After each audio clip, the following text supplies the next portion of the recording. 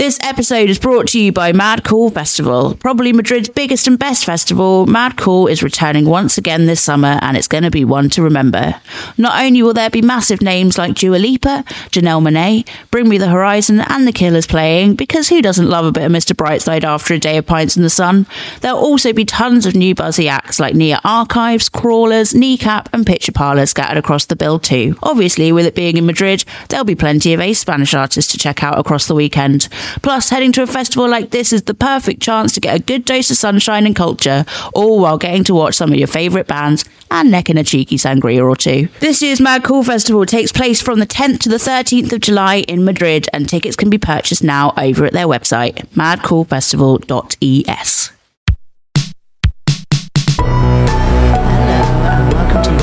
Episode of Before They Knew Better with DIY Magazine. I am Lisa Wright. This is my co-host Giles Bidder. Woohoo! Woohoo! And today we have our third guest on this podcast, which is Dan Smith of Bastille. We got Dan to bring in a song, a photo and an object that showed key moments of his youth. And I feel like Dan's youth was sort of quite polar mixed bag of very jolly festival cavorting and sitting in his room being a little dweeb making music. And I like his words. People contain multitudes.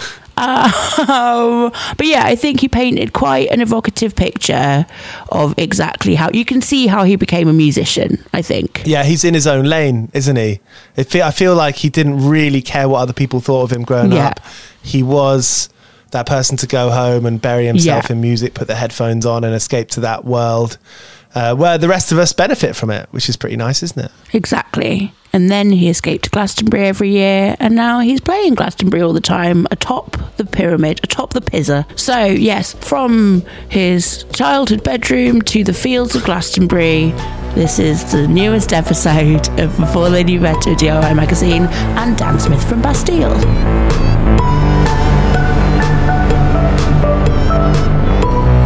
When you get home from touring, do you have any sort of rituals, like the first thing that you do when you get back? Just see everyone. I make a habit of not properly unpacking until the next tour starts, which is always really great for feeling settled. I think the main thing that I miss London, and I miss friends and family. So it's just, as soon as I get back, it's like a binging on everybody that I know and trying to see them as much as possible. This time I happened to sleep 15 hours, which is more sleep than I've had in as long as I can remember. So that was incredible, but I wish that was the norm. Everyone seems to always get back and get a cold, I guess, because the adrenaline runs out. It's pretty cool being in a band, guys. Yeah.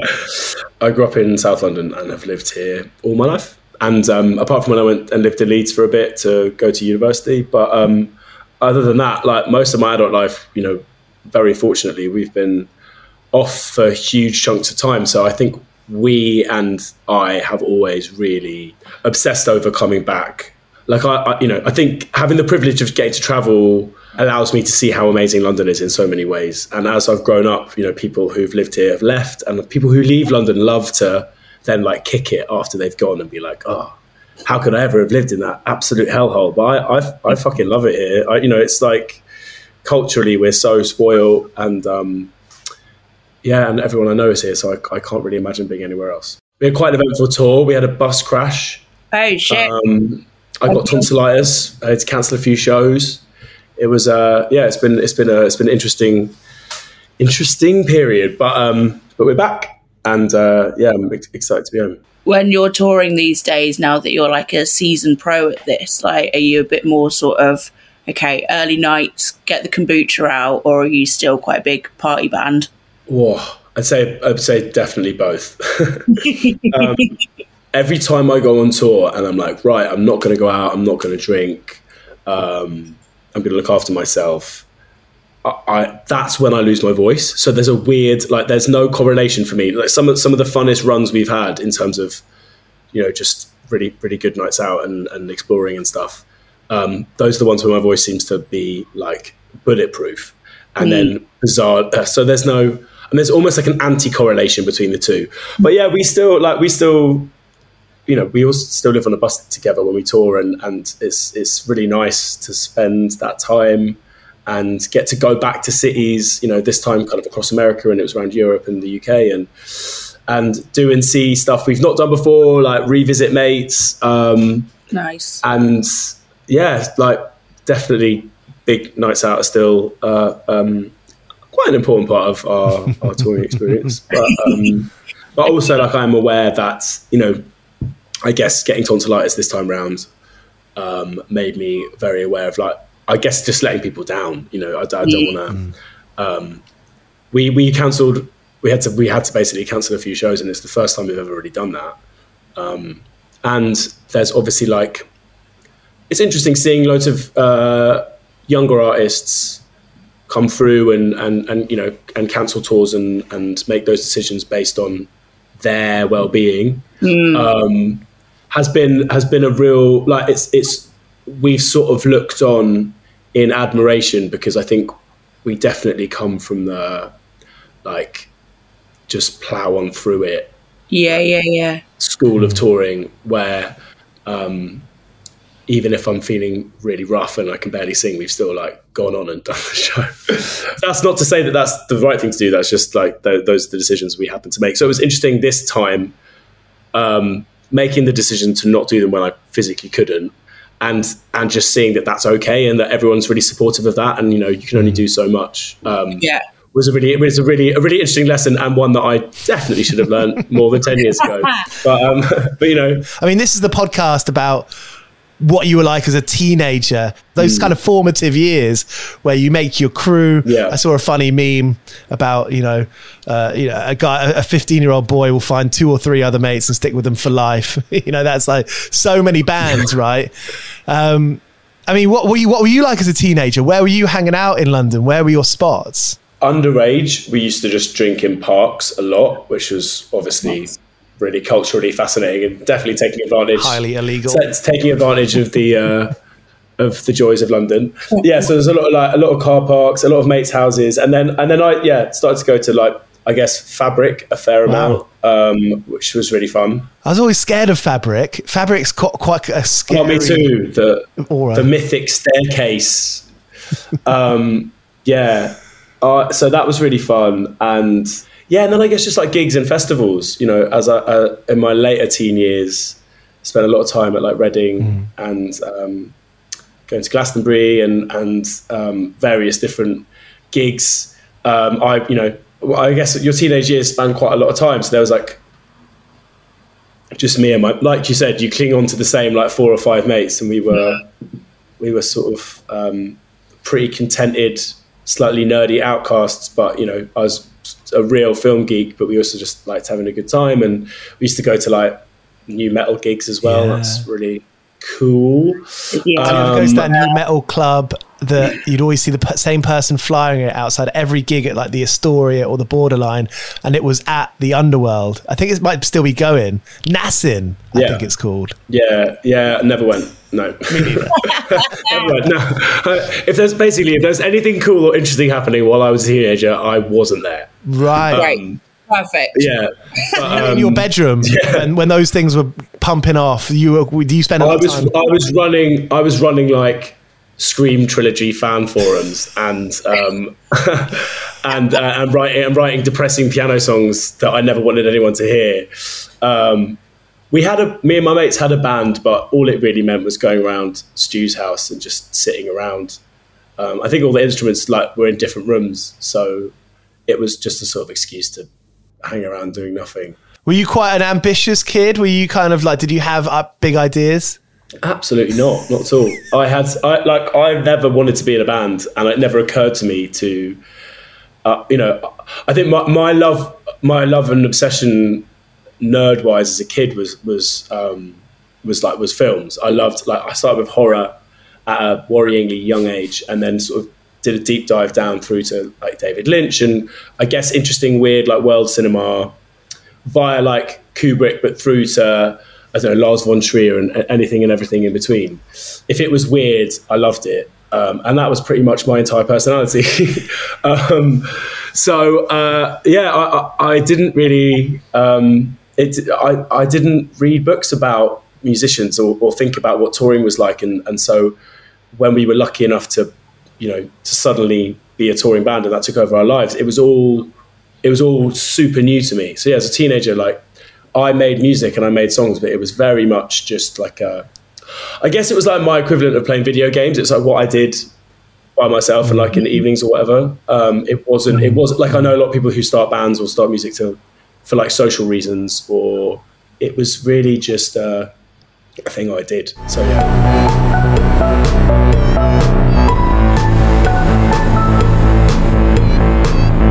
But yeah, you were saying about films there, and like, while some of the stuff that you were referencing was obviously a bit more sort of niche and cool, the film that you chose to bring in was a Scream 3 bootleg. Yes. Yes. You've also mentioned, I mean, what was the, I mean, I love that you've specifically chosen Scream 3 and not even the original one, because I feel like normally the idea goes, original's the best, every sequel after gets like a little bit worse, whereas 3's the one for you. It's not the one for me. It's like, it's absolutely, it's by far and away the worst of all 7 Scream films. Like, there's no, I'm not sugarcoating it at all. But at that point, at that Donnie Darko loving point in my life, where like Donnie Darko, Requiem for a Dream, and the Scream films, it was so exciting for me. Like, I had a website. I had a fucking Scream website. Like, that's how into it I was. Wait, so you built and maintained a Scream website? Yeah, man. Are you talking like fan forum? Oh yeah, 100%. I'd make like mock Scream 4 posters for like a film that didn't exist yet. Like, I was that level of cool. What was the URL? I don't remember. But this is the thing. Like, it sounds like I'm making it up. I do not remember, and I've dug. I'm sure other people who are better could dig very quickly and successfully. But my claim to fame is that I did a really bad 4 with the face of like Neve Campbell like behind it, like, and I remember making it in Microsoft Paint, because that's about as far as my Photoshop skills went. And it was on my website that I then lost the access to the website, can't remember what it is, blah blah. But that 4 re-emerged when actual Scream 4 came out, and I'm convinced that they found it and were like, oh, let's use that. So Scream 3, it just came at a time where I was like a teenager and didn't have access to, I guess it was obviously pre-streaming, and it just having access to a lot of culture was harder back in those days. You know, I remember becoming obsessed with David Lynch, but you couldn't get Twin Peaks, the TV series, at all. You just couldn't get it anywhere. So you'd have to like find old videos or bootlegs or whatever, or, you know. And so when Scream 3 came out, it's probably the most excited I've ever been in my life for something to happen. Only to be seriously let down. Well, no, I think I loved it because I had some serious like rose-tinted glasses on. But and I think I was such as I'd probably read the script before I saw it. I don't know. That's how deep this went. But I remember, I think like a friend's mum's like cleaner's boyfriend sold bootleg videos and was like, oh, I've got a copy I've got a copy of Scream 3. And somehow, I mean, that's how obsessed I must have been. It made it to the grapevine that would be a thing that I would want. So I remember like buying or being given this VHS that was literally someone with a handy cam in the cinema, filming it, grainy, bad, can't hear anything, can't really see anything. And I like bringing it into school like anyone would give a fuck, being like, I've got Scream 3. I was so heavily invested, like there was no way I couldn't not love it. Were you too young to go and watch it in the cinema then? Is this why you Yes, I was too young to see it in the cinema. I think it also was at a time where stuff came out at quite different times around the world. So it would have been out in America, right, and then it wouldn't have come to the UK for like 6 months or something. These were tough and unrelatable times. But I can't say it's because I love the film. In recent years, when they started releasing new Scream films, I've made a lot of my friends watch them in anticipation of then dragging them to the cinema to watch the new ones. And you know, it's quite an interesting, like, confronting experience watching something you gave that much mental space to as a child, watching it as an adult with a slightly more critical eye. Scream 3 definitely didn't hold up at all. Didn't hold but it made me remember how excited I was at the time, and I think there's something about that sort of young to mid teenage obsession that you can have. I don't know why our brains just pick these things. I mean, it makes me cringe so hard thinking back about it, and there's lots of objects I could have chosen to define that era of my life, but if I'm being honest, it didn't get much more exciting for me at the age of, I don't know what I was, like 14 or whatever, but getting that Screen 3 VHS was wildly exciting. I really want to know more about this website as well. So, like, I know. Anyone else go on it? Was it a thing where you'd actually managed to cultivate like a little pocket of the internet of like other Scream nerds talking to you, or was it just you talking at no one?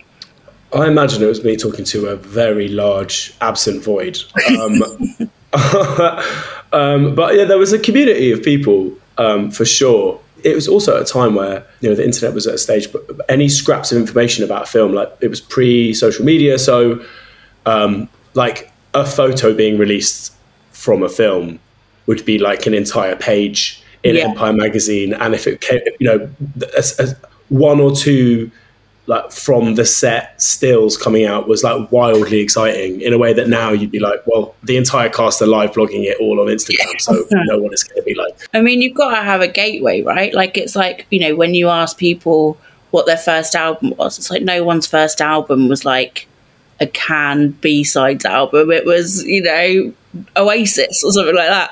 And then you have to start with the things that feel accessible, and then you kind of go a little bit further left or right, and then you kind of, you go down those wormholes. Like, I think like, Scream's great for like, getting you involved on the first level, and then you can go as nerdy as you like from there. And I guess musically, I wasn't on forums and stuff, but I did definitely take a hard pivot away from new metal when I realised that I just didn't like it and was only listening to it because everybody else was. And then somehow landed on Regina Spektor and Anthony and the Johnsons as my two absolute favourite artists. And and I guess those were my first experiences of really loving albums that no one else I knew gave a fuck about, and that was fine. Like, they were really personal albums to me. I remember like John Kennedy on XFM used to do full album playbacks in the evenings, and again, it's almost weird that I can't sleep, seeing as I used to go to sleep with the radio on. So like often it would be John Kennedy. Like, it's so mad to think that I was trying to sleep with like a commercial radio station that pumped out adverts every 5 minutes and like really loud jingles and that played alternative music. No wonder my entire sleep pattern is completely upside down.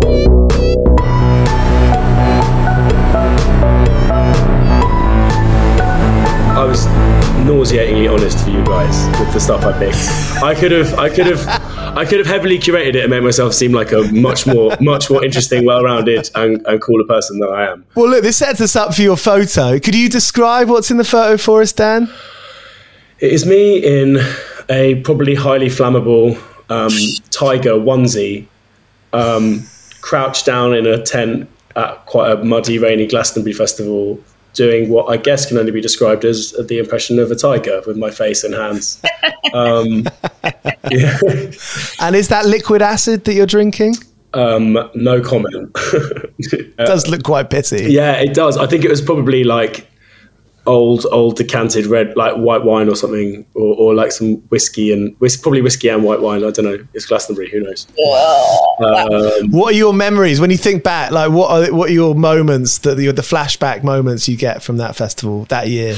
I think that was the year that we sort of first played, and I had the ticket. I bought my ticket. So I'm obsessed with Glastonbury, and I've sort of ever since first going, the year that Amy Winehouse and Jay-Z played on the Pyramid stage, where me and my friends just waited down the front on the barrier for the entire day until those gigs, which was amazing because those are the two people I most wanted to see, and they played back to back. So that was pretty amazing. I think it was the following. Basically, I've since the beginning, me and my mates, when we first went, got completely obsessed with that weekend, and would do the like laptops and phones out every year, trying to get tickets, fail, try again, resale, maybe get them, maybe not.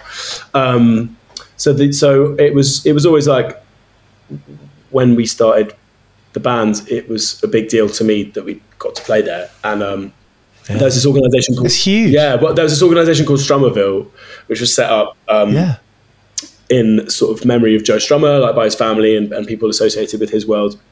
It's kind of a charity and organisation for young musicians, and they offer, I guess, like a platform as well as advice and encouragement and you know, all that kind of stuff. Which for me, as someone who, you know, didn't really know other people that were making music apart from a couple of my friends, you know, had no idea what the music industry was, how it worked. It was just this kind of ephemeral thing that sat over there. In my mind, it was like old white men in suits was what the music industry was. So, you know, if you ever saw someone coming to a shit pub you were playing, in a suit, you'd be like, they must be from a label.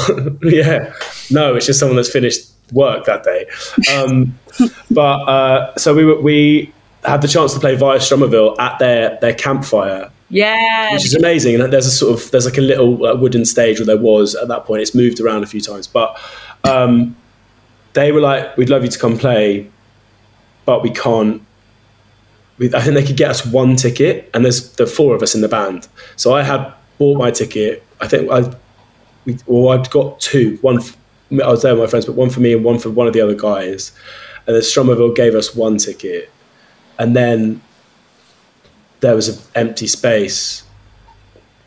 So Kyle basically, via some connections, Kyle is our keyboard player in Bastille. He, in order to get into that Glastonbury, he had to climb into a sofa with a guy that he'd never met before. The sofa was covered up, put in a lorry. The lorry came into Glastonbury on the Sunday night or the Monday, got unloaded, and he basically had to sleep on the floor of like a gazebo for Monday, Tuesday, Wednesday. I think we played on the Thursday night or the Friday. And then I was there like as a punter, and then Woody, our drummer, came in his van with like all our gear in the back. So we had to go find him in one of the car parks, like do like an hour's walk with carrying all the gear in like pretty thick mud. It basically was just as it should be. It was a lot of effort. It was an amazing first experience. Poor Kyle, like he was an absolute shell of a person by the time we played. But we thought, we were like, how can we be interesting? Oh, let's two of us randomly wear tiger onesies. That'll really I don't know. That's where the onesie comes in. This was like I'm not a get me dressed up. I'm wacky kind of like person at the best of times. So it's not like the norm for me to be dressed up as an animal. This is your stage get up. Yes. It's a wonder to everyone, including myself, that I'm still allowed to make music.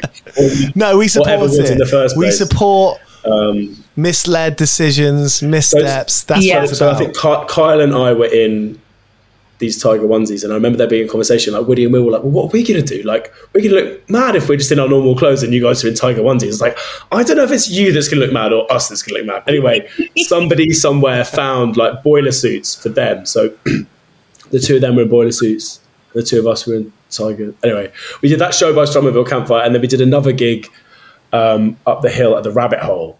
So my memories of that year are just carrying heavy gear in the rain up and down hills through a really muddy Glastonbury. But both gigs were great. You know, it's brilliant. They were both really fun and very kind of ad hoc, and I really speak to that time when we first started, where we were like just doing anything and everything to get a gig and sleeping on floors and, you know, like cramming us and everything we could into a car and, you know, driving around the country and whatever. It was a nice time. It was quite like a naive time. And I think a lot of the first, you know, few years of us going full time with it were quite naive. I didn't know anything about how things worked. So it was all like, firstly going through it as an anxious wreck. Obviously we had each other, but it was all kind of new to all of us, and figuring things out and having these mad experiences, but not really being prepared for them. So just, it was a lot of that. Just working it out as you go along. Yeah, very much so. Yeah. If you're like a big sort of Glastonbury devotee, are there any particular treasured memories of your times? I mean, everyone's got those sort of weird Glastonbury stories where it's like, you know, you go around a corner and you suddenly see like an entire naked hot tub of people or something like that. Like, it's such a mad place, isn't it? Yeah. Like, what's your favourite memories from your time there? That's impossible. I mean, there've been like so many mind-bendingly life-changing gigs, like so many fun nights out in the nighttime areas. Like this year, there was a sort of chunk in the afternoon when there wasn't anything that we wanted to watch, and we just did the full lap in the sunshine, which I'd never done before in the daytime. So it's just really nice to see how much work and effort and creativity goes into every single little corner of that place.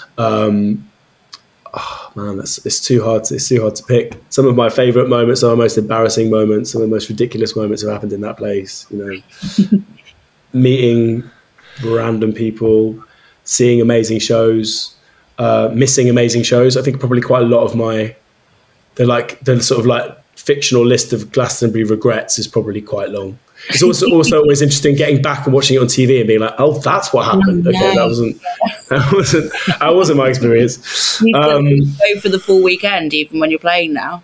Oh yeah, 100%. Like I'm a nightmare to everyone in our band, crew, and sort of team, because it's quite busy prime real estate festival time. If you wanted to, you could be doing 3 or 4 different festivals around Europe that weekend, and I'm like, sorry guys, I've got it's not happening. Put a little ring fence around that.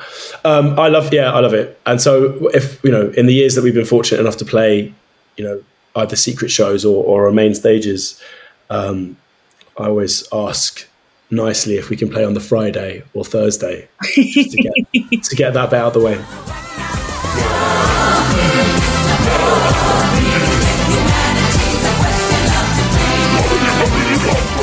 One person you wouldn't see at Glastonbury is a certain purple, pink, yellow spotted I see where you're going. Would you say he's an animal? I don't know what the fuck he is, but we're living through a perpetual retro culture, so you never know. He could.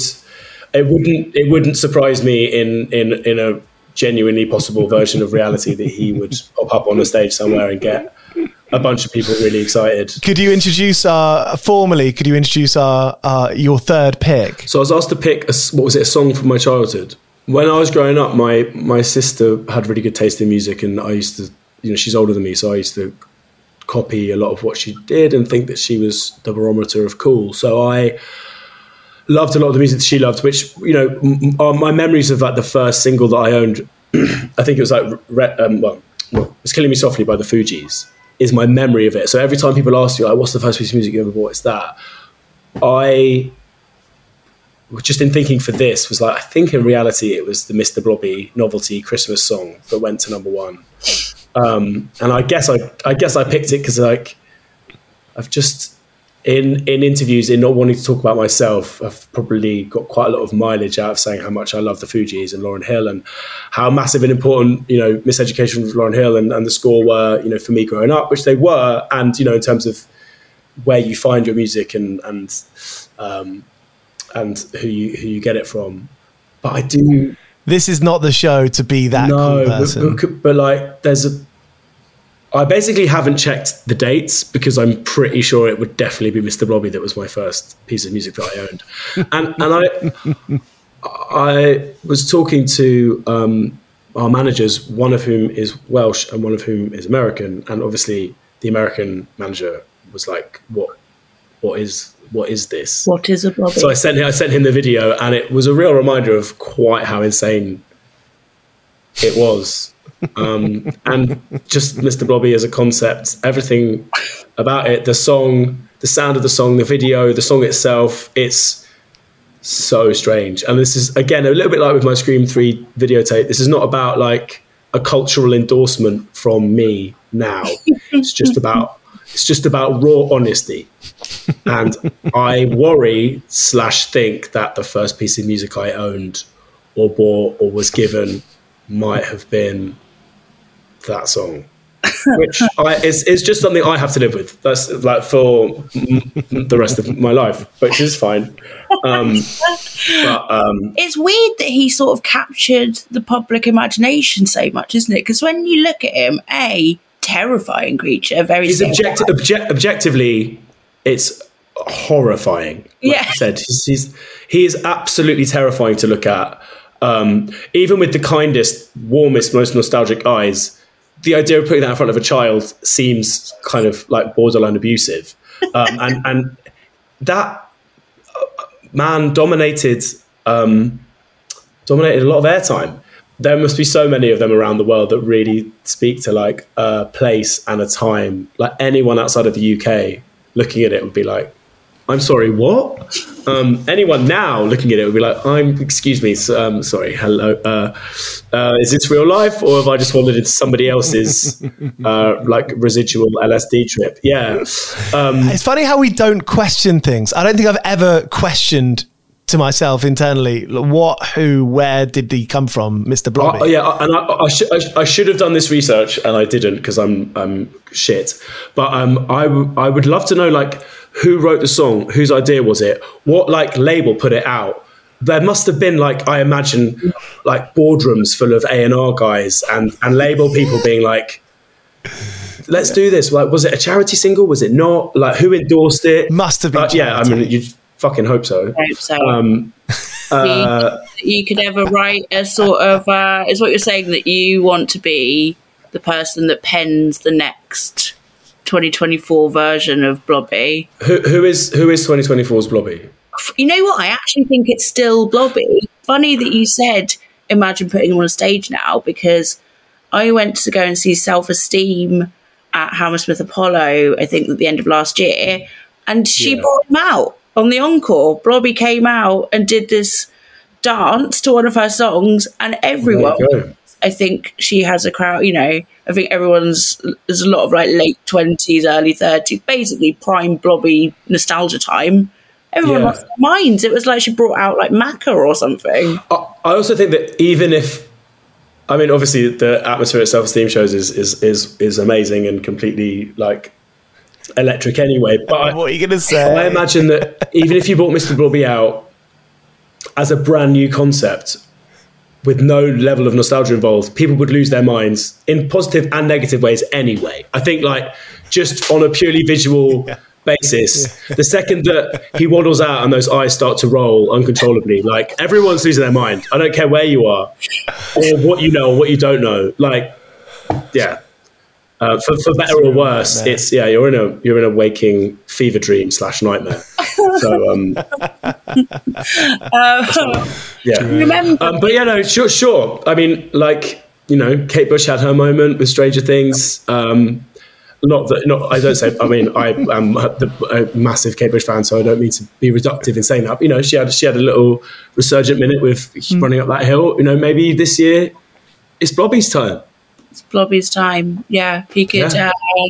How many monthly listeners do you think Mr. Blobby has? You're going to have the answer to this. I'm going to find out, so you can put your wages in. Oh God! I mean, it's either going to be literally one, and it's Dan, or it's going to be like a horrifying amount, like an amount that makes you sort of. We've done our research and we're tracing all of these listens back to one location in South London, and yet somehow he's still the largest streaming artist in the world right now.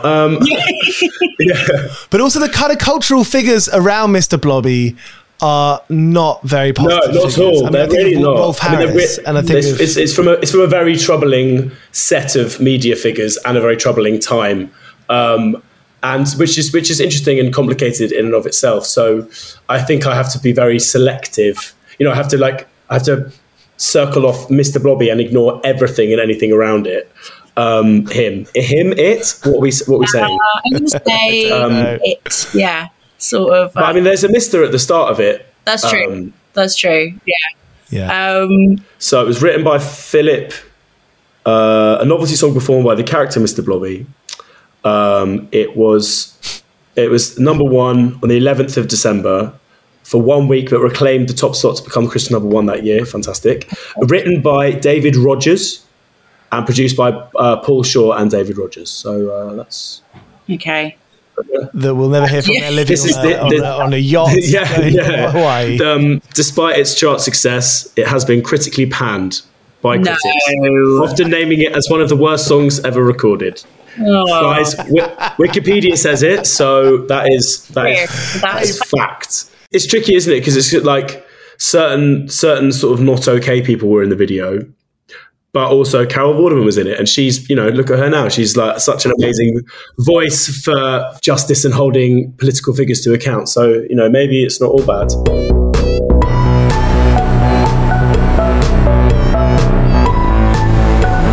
Hope you've enjoyed talking about your youth. Do you think about it much? Do you talk about it much? As we get older, me and my sister, like she's had kids now. And so like, I guess you start to see in them growing up, you start to, I guess, I'm really close to them, so you sort of compare it back to your childhood a bit, which sort of brings that stuff back up again in quite a funny way. And obviously with the mates that you have still from that time, you talk about it.